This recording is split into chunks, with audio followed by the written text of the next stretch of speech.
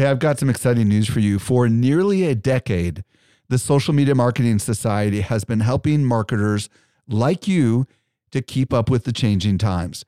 This is our private community just for marketers, and the doors are open right now. When you join, you get access to ongoing training and become part of a welcoming community of marketers who are just like you. Learn more at smmarketingsociety.com. Again, smmarketingsociety.com.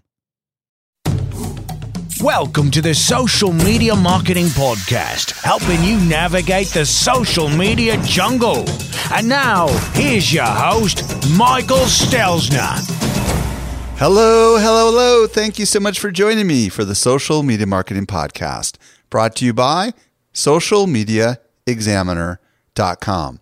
I'm your host, Michael Stelzner, and this is the podcast for marketers and business owners who want to know what works with social media. I am really excited about today's show. I'll be joined by Zach King, who is a creator of creators, and we're going to explore how he went from Vine to Instagram to a movie deal and all the things that he's learned along the way. By the way, you can email me at podcast@socialmediaexaminer.com. Don't forget I have another podcast called the Social Media Marketing Talk Show. All right, let's now move on to this week's brand new discovery. Helping you stay alive in the social jungle, here's this week's survival tip. This week I'm joined by Eric Fisher with a brand new discovery. What did you find, Eric? I found a great resource for marketers that's going to give you swipe, copy, and inspiration called Swipe File. And why don't you explain what a swipe file is? And if you don't know, I'll explain it. Go for it. Yeah, so my interpretation of a swipe file would be anything that you come across that you think, ooh, I like the look or the sound or the feel of that or the way they did that layout or that text or whatever, and you hide that away in a folder. And then when you're looking for things to, I don't know, steal from, quotes. Or find inspiration from, right? Exactly. That's where you go. You pull it out, you start looking through it, and say, oh, I know, we could do a version of this, but it'd be our own, do our own voice, our own spin on this. Exactly. So, it's kind of like, well, back in the olden days when I had a design agency in the 90s, I literally had a swipe file on my desk where I would get a direct mail piece that I thought was amazing. I would throw it in there because I thought it was really well done, or maybe I liked the copy, maybe I liked the graphics, and it would just be something where I could get ideas from. Nowadays, swipe files, are phraseologies for any kind of online content. So what kind of stuff is in this site you're talking about? Yeah, so swipefile.io is the site, and it is filled with a bunch of different categories. So, for example, direct mail is one of them. They've got digitized versions of tangible direct mail things that have been sent out. There's sales pages. There's about pages. Heck, socialmediaexaminer.com's about page was in the about pages as an example of a good one. Cool. Copywriting, print ads, even before and after type things, and even testimonial examples. Very, very fascinating. So the reason you would go here is to maybe find some inspiration. Like I'm looking at the about page right now, and they've got the Tim Ferriss show on here. It's just kind of a neat little repository of a whole bunch of different sites, and it looks like it just takes a huge snapshot of it. It's like one massive graphic from the actual thing. So that's pretty cool. And this is a free service. So where do we find it again? Yeah, it's easy to find. It's just swipefile.io. Awesome. Thank you so much, Eric. You're welcome. I was recently at Social Media Marketing World, and I had a chance to connect with some of our best customers. A lot of them listen to our podcast just like you do. Not everyone knows what I'm about to share with you. We do something special here at Social Media Examiner. The best of the guests that you hear on the Social Media Marketing Podcast not only teach at our conference, but they're also part of our secret society called the Social Media Marketing Society. Each month, our top tier guests who have been on my show are invited to train inside our society for an exclusive group of marketers who are just like you. The training is designed to help you go from being a passive consumer of content to a marketer who is in active learning mode. So if you're ready to make real progress with your marketing, you're a perfect fit for the Social Media Marketing Society. Join us by visiting smmarketingsociety.com. We've got a really big sale that is ending very soon, so don't delay. Again, visit smmarketingsociety.com and join today. And now for this week's interview with Zach King. Helping you simplify your social safari, here's this week's expert guide. This week, I'm very excited to be joined by Zach King. If you don't know who Zach is, he's a filmmaker and YouTube personality that's known for creating digital magic. More than 20 million people follow him on Instagram. He just released a brand new children's book called Zach King, My Magical Life, and has a movie option with Steven Spielberg's Amblin Entertainment. Zach, welcome back to the show. Hi, Michael. It's good to be back. Yeah, last time was, 2014? Yeah, August of 2014, man. It's been a couple of years. It's crazy because I think the last time I looked it up, the last time you and I talked on Vine, we had, maybe a little over 1 million followers. Wow. What's an extra 19 million between friends, right? What's the difference? That is so cool. Well, today Zach and I are going to explore his actual journey to success and how he is marketing himself and his brand new book. So, Zach, I want to go back in the time machine with you a little bit. Let's go back. I know you were originally known as the Final Cut guy, right? The Final Cut King, and then Vine came along. So kind of tell us a little bit of the early story of how you became known in this online world.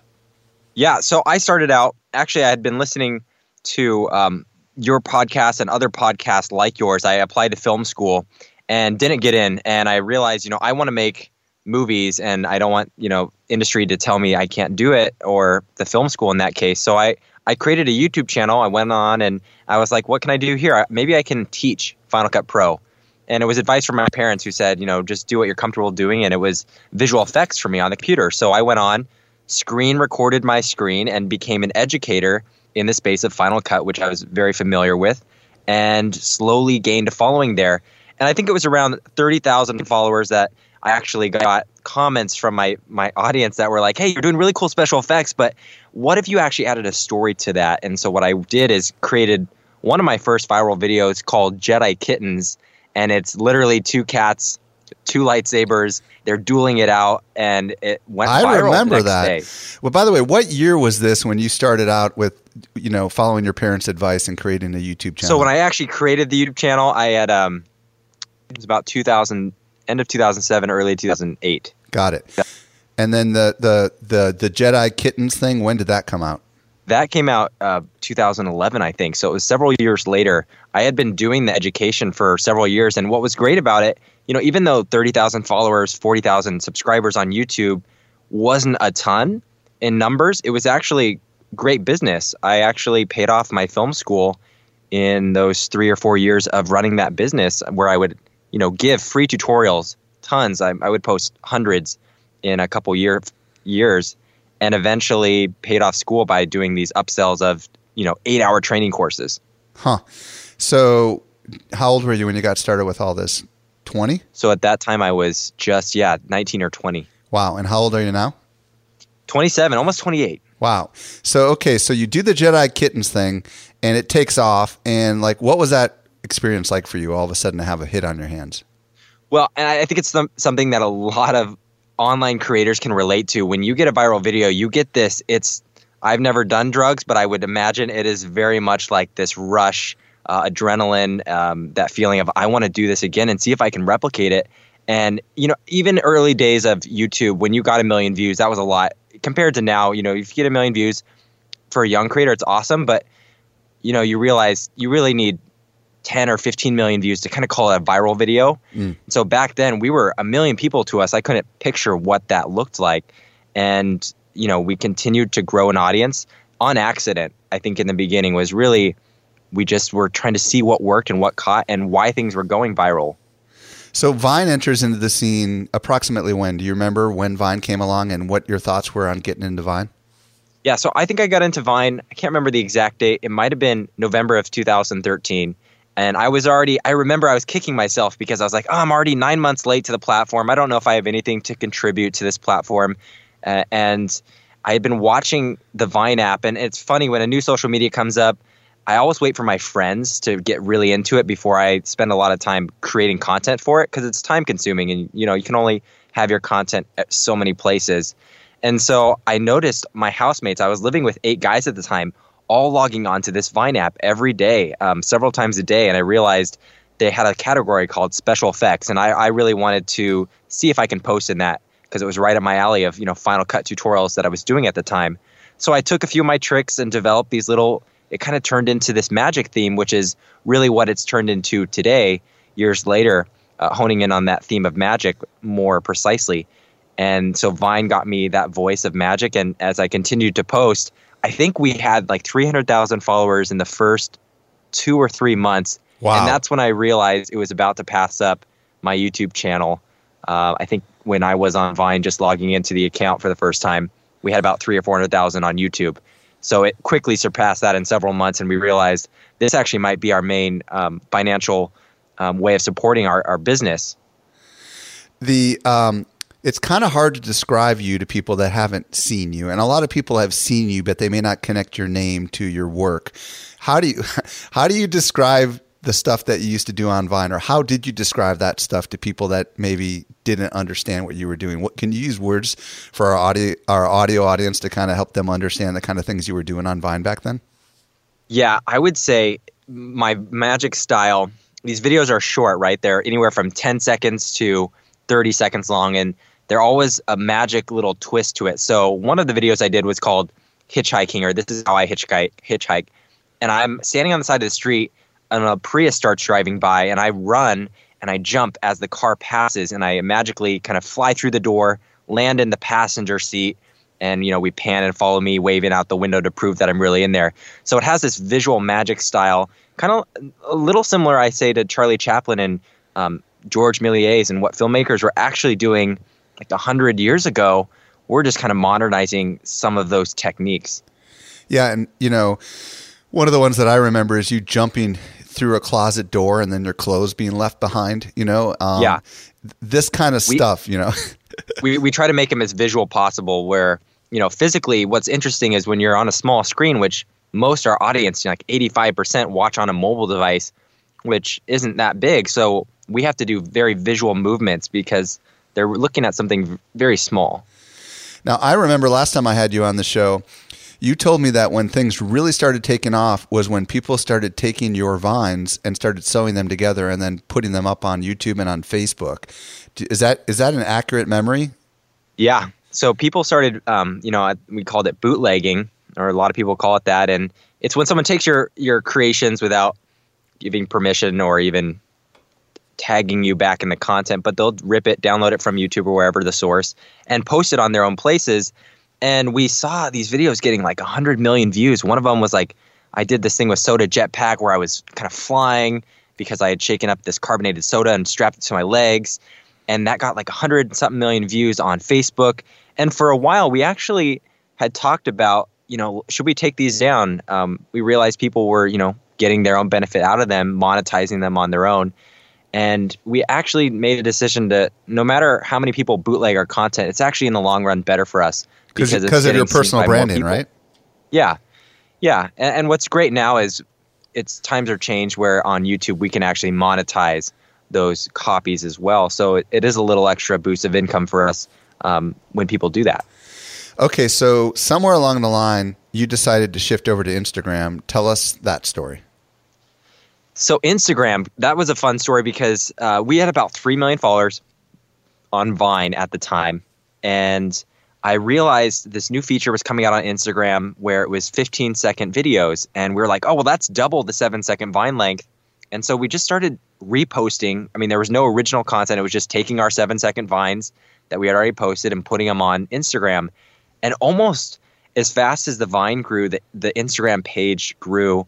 And what I loved was the community over there. They were a lot more positive. Vine had a little bit of a negative kind of spin to all the comments we were getting, and just across the whole platform, a different audience. It was actually just a little older. And so Instagram was a fun community we loved. We had met the staff early on at the headquarters and realized they knew what they were doing with the platform. So we felt like it was a good direction for us to be spending time to create original content. So we didn't just repost our Vines. we started saying, well, Instagram's giving us 15 seconds. Let's use that full 15 and do a custom video based on this same theme that we were doing on Vine. When did brands kind of come along and say, okay, this guy that's doing these films, he needs to be in our commercials and he needs to be making commercials for us? Yeah, it was on Vine.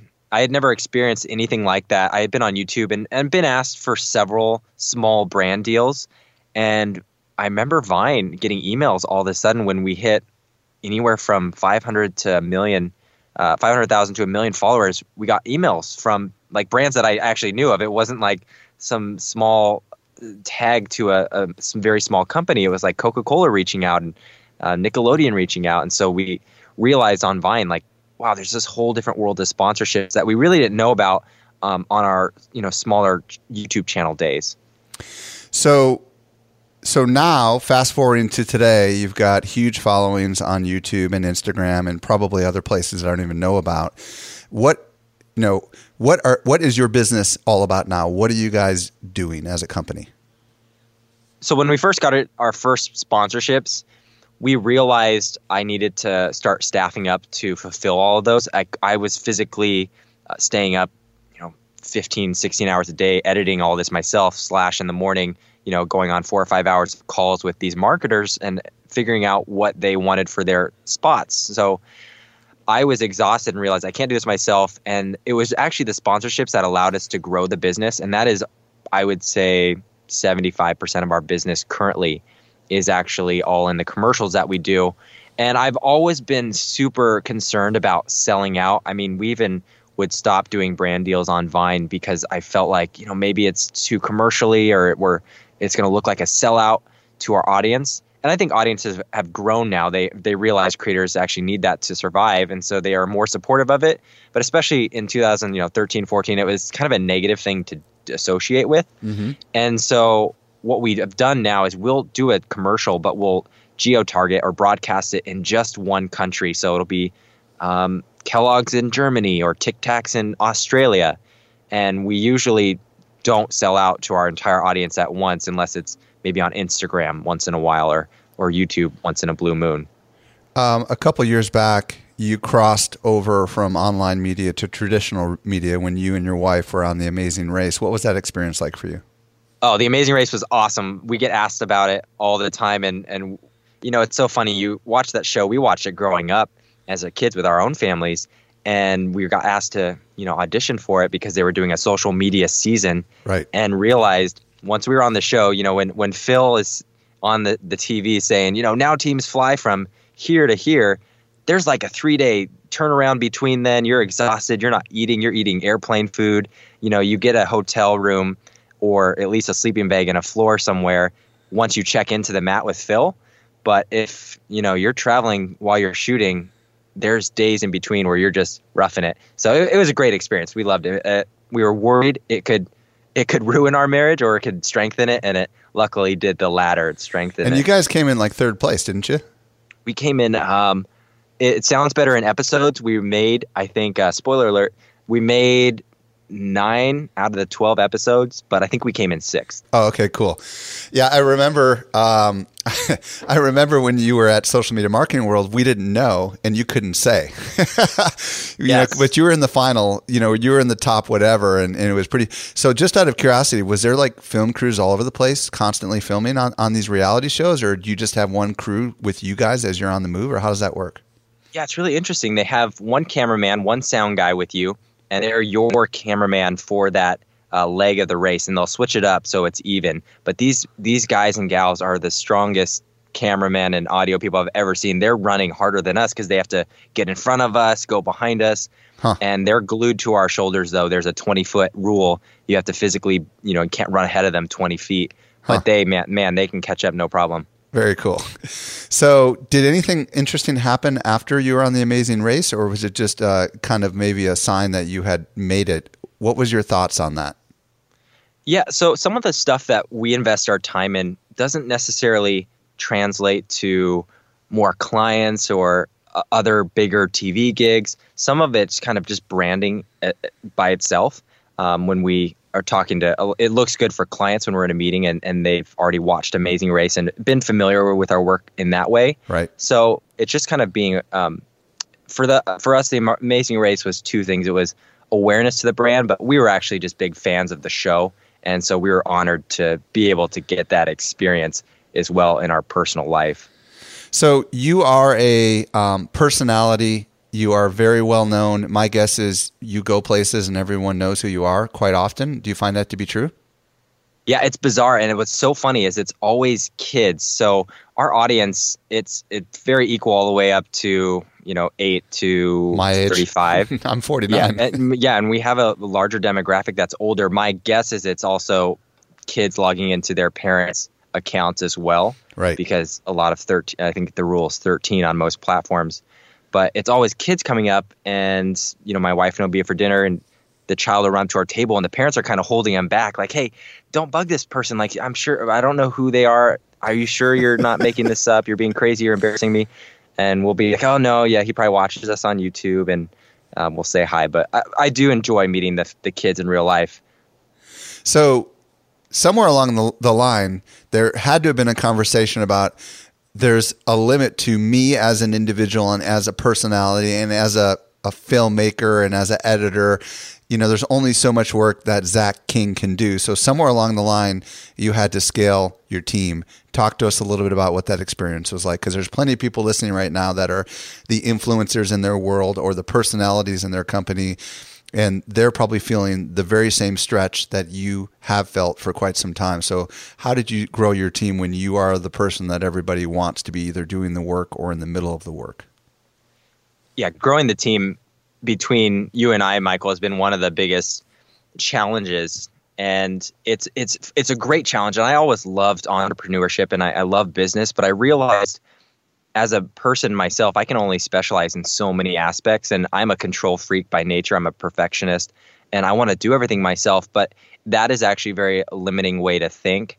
I've learned a lot about delegating in the last several years, and also trusting people, knowing that there's actually, even though while I think could be one of the best editors in my style and format, you can train people and they can become just as good, if not better than you, if they dedicate the time. And so learning to trust people has been a big thing. I started growing my team, I think it was 2014. I got my first employee hired on, and he's Jaden, one of my first producers, and he's still with us today. But we've hired on, I think we're almost to 17 people now here in the studio. Awesome. And it's been great having everyone, but there are definitely challenging moments. And for me, it's the communication aspect. I've fallen short as a leader, making my vision known to everyone, and that causes a lot of chaos and if that's not clear of what direction we're heading as a big picture vision, but also day to day, like what is everyone doing this week and how are we a part of these creative videos in our own different ways, and make sure everyone knows their role and just be clear in that. Yeah, I can totally relate to that. I've got a lot of people on my team, and many of them don't work in the headquarters here. They're distributed all over the country, and that makes it even worse. So the good news is you're not alone. This is the struggle of anybody who's the leader of any kind of team. So I'm very confident that you're surrounding yourself with wise counselors. I want to transition over to your brand new book, Zach King, My Magical Life. But before I do, I just want to let you know, my kids love this book, man. That's awesome. My two youngest, I actually did a little video of my 13-year-old on the couch with it, and I was going to send it to you, and she said, "Don't you send that. You can't send that without my permission." But she was totally like scanning the cover of the book and experiencing the augmented reality features that you have in the book. It's really, really, really cool. So let's start by talking about why did you decide to write a book and who is it for, and let's just go from there. It had always been on my bucket list to write a book eventually, and I realized a lot of kids that were coming up to me in person, were very young. Some were 6 years old and under, and they would say, "Hey, do a magic trick for me." And I would tell them, "Hey, I'm not magical. Like in real life, I can't." And they'd kind of walk away sad. And it's almost like going behind the scenes of Disneyland or Disney World and realizing, it's all a facade. And instead of doing that, I was like, well, why don't we kind of get creative about it and actually have like a book we could hand them in real life and say, you know what, go read this. Like, this is why I'm magical. I can answer that question for you. And so we sought on this, let's figure out how to write a book. I had never done anything like this, and I think that's part of me, and a lot of your listeners have this thing. We like to try new stuff and new ventures and see if it'll work. And so we wrote for a year the story, found an illustrator, and along the way, I have an agency, CAA, and I shopped the idea to him. I just said, yeah, I'm writing a book. And I think within like 2 weeks, we had calls with some of the major publishers, and eventually we loved the vision that the editors at HarperCollins had. And we worked with them, and that's who we published the book through now. So the book is a hardback book. It's really, I would imagine it's probably in the junior section in the bookstores. Is that a fair assessment? Yeah, I think our grade, it's for 3rd to 6th, maybe 8th graders. Yep. But it's a younger book, and there's 2 things I like about that. One is it's getting kids to know about the Magic brand that we're trying to build earlier and younger. I almost kind of look at it, Disney did a great job. Obviously, his scale is so much bigger than mine will probably ever be, but he's got these kids that are invested when they're aged like 3 into this Magic world, and they love all these characters. And so we want to get them young. But I also, a part of me just loves that, I'm sad that kids are on their phones all the time, and I love reading, and I wanted to pair those two. Mm-hmm. Like, how can we get kids that are they're on social media, which is great. I mean, we're almost encouraging them to do that by posting our videos there. But at the same time, education is so important to me, and I want kids to be able to learn to read stories and fall in love with, actual written stories, not just movies. Yep. So we got the idea to pair an app with that. We're like, if kids are on their phone, maybe there's a middle ground there. And making the book actually magical, too, was a fun part of it. So we built an app that did the augmented reality. So when you scan the book, what that means is it's actually on your phone. You're looking at the cover, let's say, but you're seeing characters running around animated on the cover, the same characters that are on that picture. And you can scan any of I think there's 40 illustrations, and they all have either sound or these animations that will pop up, and you can click on them and they'll interact with the interactions that you're clicking on. So it's really a fun cool balance of making the book actually magical, which was exciting. It's really cool. And by the way, just to be clear, this book is really a story about a fictional young Zach King, right? It's not really about you. It's about a character named Zach King and all of his friends, right? So we took elements of my real life where I was homeschooled. And so we said, what if in the magical community, all these kids are homeschooled and they find out, Zach isn't magical, and his parents say, we're going to send you to public school now. And so I actually did that at one point in my life at 7th grade in middle school, had to go to a public school, and I hated the experience. And so, everyone can look back in their middle school life and say, here's all the things they didn't like. So we kind of write to those in a funny way. And Zach figures out he does have magic abilities while he's there. So everything's going wrong. He's flooding the school and all this fun stuff. Very cool. And I got to tell you, the augmented reality thing is amazing. So basically, for those that don't understand what it is, it's just imagine opening this app, which essentially has a camera on it. And when you look at the pictures that are in the book, they essentially come alive. And as you move your camera around, or as you move the book around, these things are like, moving around with the book as it moves around. And I got to tell you, Zach, this is the first time I've ever seen a book that has an augmented reality component to it. Was HarperCollins, is this something they've done before? Did you have to kind of sell them on the idea, or did they not even really technically need to know about it other than putting like a little sticker on the cover that says download the app?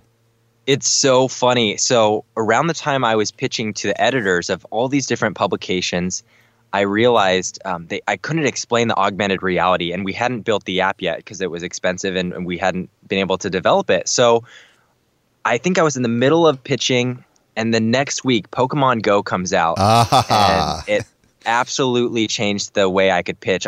All I had to do then was say, "Hey guys, it's actually like Pokemon Go," and they immediately got it. So it was perfect timing for me to actually be able to pitch. I don't know if they would have understood the concept if we hadn't had Pokemon Go. You know what? And I bet you this is the future of children's books. I would not be surprised if in the future every children's book has a augmented reality component to it, because it would just bring them to life in such a cool way. I want to talk about how you marketed the book. The book, what was the official release date of the book? The official release date we released in September of 27th of September. 2017. So Tell us, how did you use your social platforms to kind of get the word out on the book? I had never sold anything to my audience up until this point. back, 7-8 years ago, I was selling training courses to just my very small YouTube audience. And so I had been out of email funnels and figuring out sales pages since then. And I was honestly a little nervous if my audience would be receptive, because we hadn't even done merch up until this point. So literally nothing for our 20 million followers had we tried to sell. And so we started getting them involved in the conversation about a book early on. One of the things we did is we did a character reveal, which was successful for us. We said, hey, we have a book coming out next week.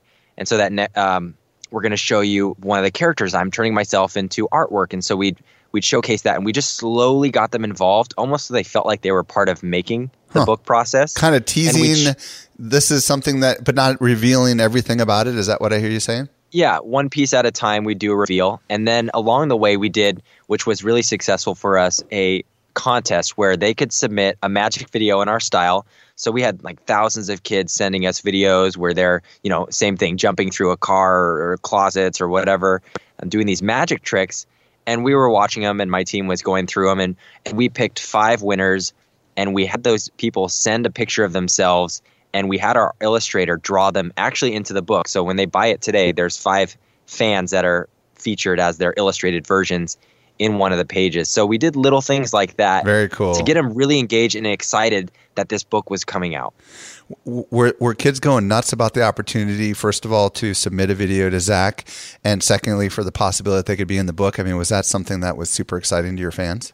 Yeah, it was really exciting. And then we realized, if we're only giving 5 kids out of thousands that are sending these videos in, there's got to be another way to reward them. And we realized that the app can be updated at any time, and maybe we could do a contest where we allow those videos to be shown with their permission on a section of the app. So cool. We haven't actually released that yet, but we've realized we're doing a book 2. At the end of book 1, when you're scanning it, you'll see even a book 2 pop up, and you can unlock it and kind of get a sneak peek in there. So there's little things that we can do to update the app and keep the book 1 audience that have already purchased it alive and excited for the ongoing series. What about Facebook Live? Did you do anything with live video at all, either on Facebook or on Instagram? So one of the most successful live broadcasts that we did for the book launch was on Lively. And I don't know if you guys have spent much time We haven't actually on Lively or Musical.ly. It's a very young audience, but it's perfect for the book. So I want to say 1.5 years ago, 2 years ago, we started posting on Musical.ly. We had seen kids coming up in public, and when they're taking a photo with me, I always look at the apps they're using. For a while, it was just the camera app. Then it went to Instagram, Snapchat, and now the young kids are taking photos on Musical.ly. And I was like, what app are you guys using? They're like, Musical.ly, you should get on it. We would love to see your videos. So we start posting, and no joke, Michael, within like 2 months, we had 1 million followers. Wow. We had never shouted out from our Instagram pages or any other places that, hey, guys, we're here. We never did that. So it just grew organically. Hey, real quick, explain what Musical.ly is for people like me that have no clue. Yeah, Musical.ly is an app, again, very young demo, but what you're doing is making music videos, which I enjoy because it kind of gets kids into the spirit of making movies who would naturally not want to be kind of creative in that way. And it allows you to easily make a music video, which everyone can do. Everyone can fake lip sync to a song. So it will record you lip syncing the song, and then it'll play it back in this kind of Musical.ly format. You can either edit it or it can just be that video. And there's just millions of kids on this platform.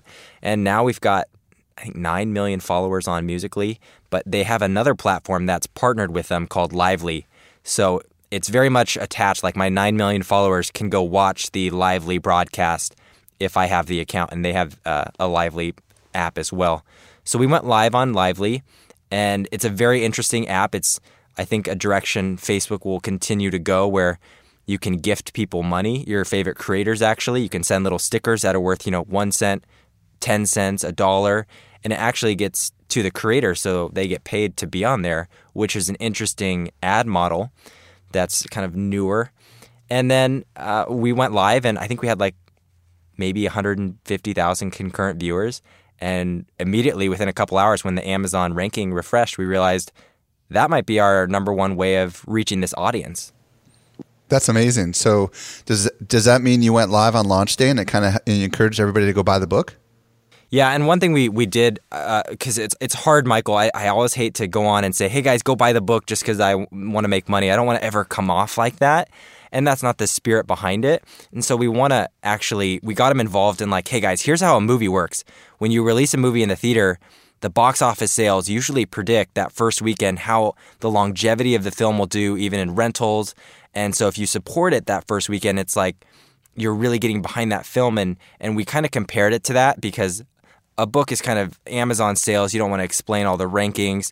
But we slowly did, and we said, hey, our goal is to get to this ranking in 3 hours, so help us get there. And they would do it, which is crazy. That's amazing. Did you do anything with Instagram stories, just out of curiosity? Yeah, we did a lot of Instagram stories, and the number one reason for that is our main audience is there, but also they have the link that goes out, which is super beneficial. And I highly, if your audience hasn't tried linking out of Instagram, the conversion rate right now, and it's going down, a little bit every week just because so many people are posting links on their stories, but the conversion rate is really good. People are swiping up all the time. And we try to do fun, creative ways, though. They have, Instagram drawings that you can do or stickers.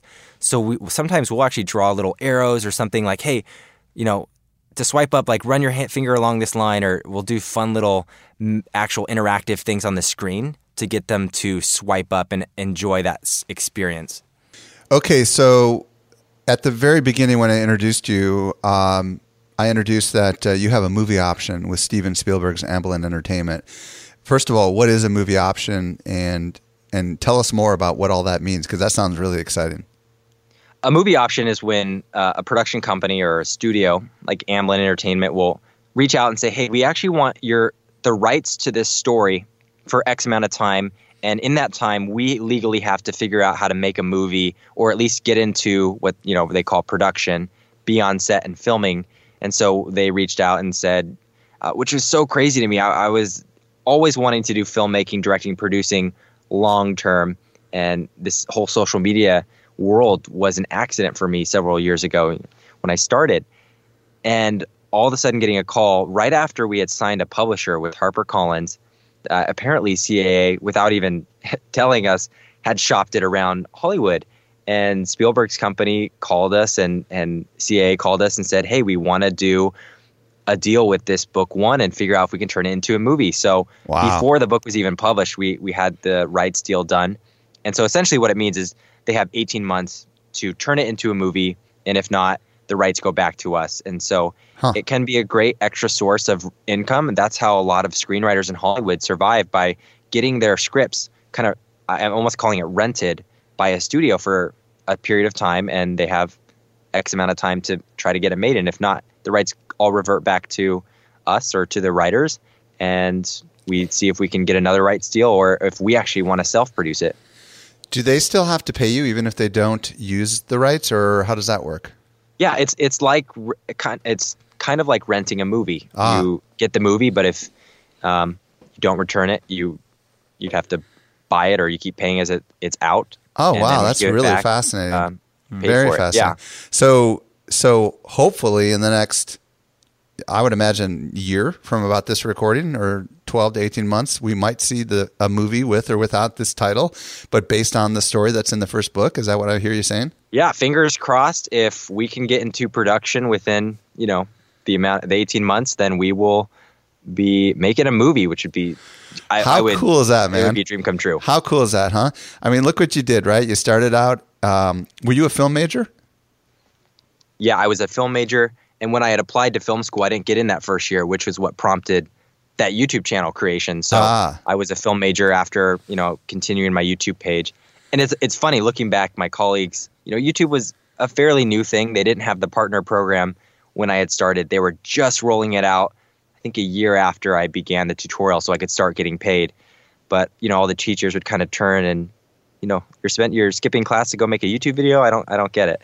But I think now it's more accepted. What do you want to say to any creative person listening right now who maybe has been rejected, but has this fire in their belly to want to create some sort of content? What kind of encouraging word would you give to them? There is no excuse to not be doing what you want in this day and age. If you want to be filmmaking, you have all the tools. If you literally can invest just a couple $1,000s into great, like incredible film gear and have all you need. I think a lot of people get hung up on this. I don't have the equipment mentality, whether it's starting a podcast or a video. You always say like, well, if I had better gear, I'd make this. I even see myself doing that. Just the other day, I was looking at this really expensive camera and I was like, well, if I just had that, I bet I'd be making more Hollywood like movies right now.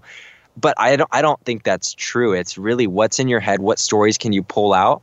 And so I say for any creatives, watch what inspires you. Right now, I'm really inspired by Alfred Hitchcock, and just I'm studying his shots like frame by frame to see what he learned. And I actually went back through Charlie Chaplin's old stuff 2 weeks ago for hours and hours just to get a sense of what the style was like so I could learn from it. So you really got to dive in and invest your time.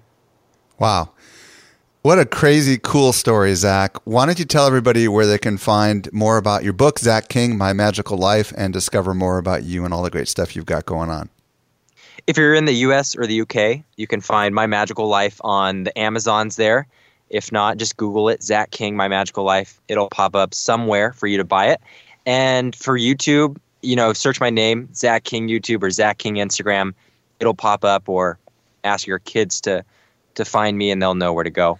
Yep, and it's ZACH King. Yep, Zach King. Zach, thank you so much for coming on and sharing your awesome story with us. It was amazing. Thanks, Michael. Good to be back. Well, I hope you found inspiration in Zach's story. If you want to check out the show notes, simply visit socialmediaexaminer.com/280. We'll be sure to have some of Zach's work embedded there so you can take a look at it. Also, never miss a future episode of this podcast by hitting that subscribe button on your podcast player. This brings us to the end of yet another episode of the Social Media Marketing Podcast. I'm your host, Michael Stelzner. I'll be back with you next week. I promise. I hope you make the absolute best out of your day, and may social media continue to change your world in a good way. See you next week. The Social Media Marketing Podcast is a production of Social Media Examiner.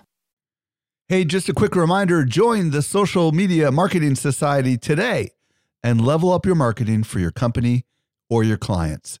Visit smmarketingsociety.com to find out more.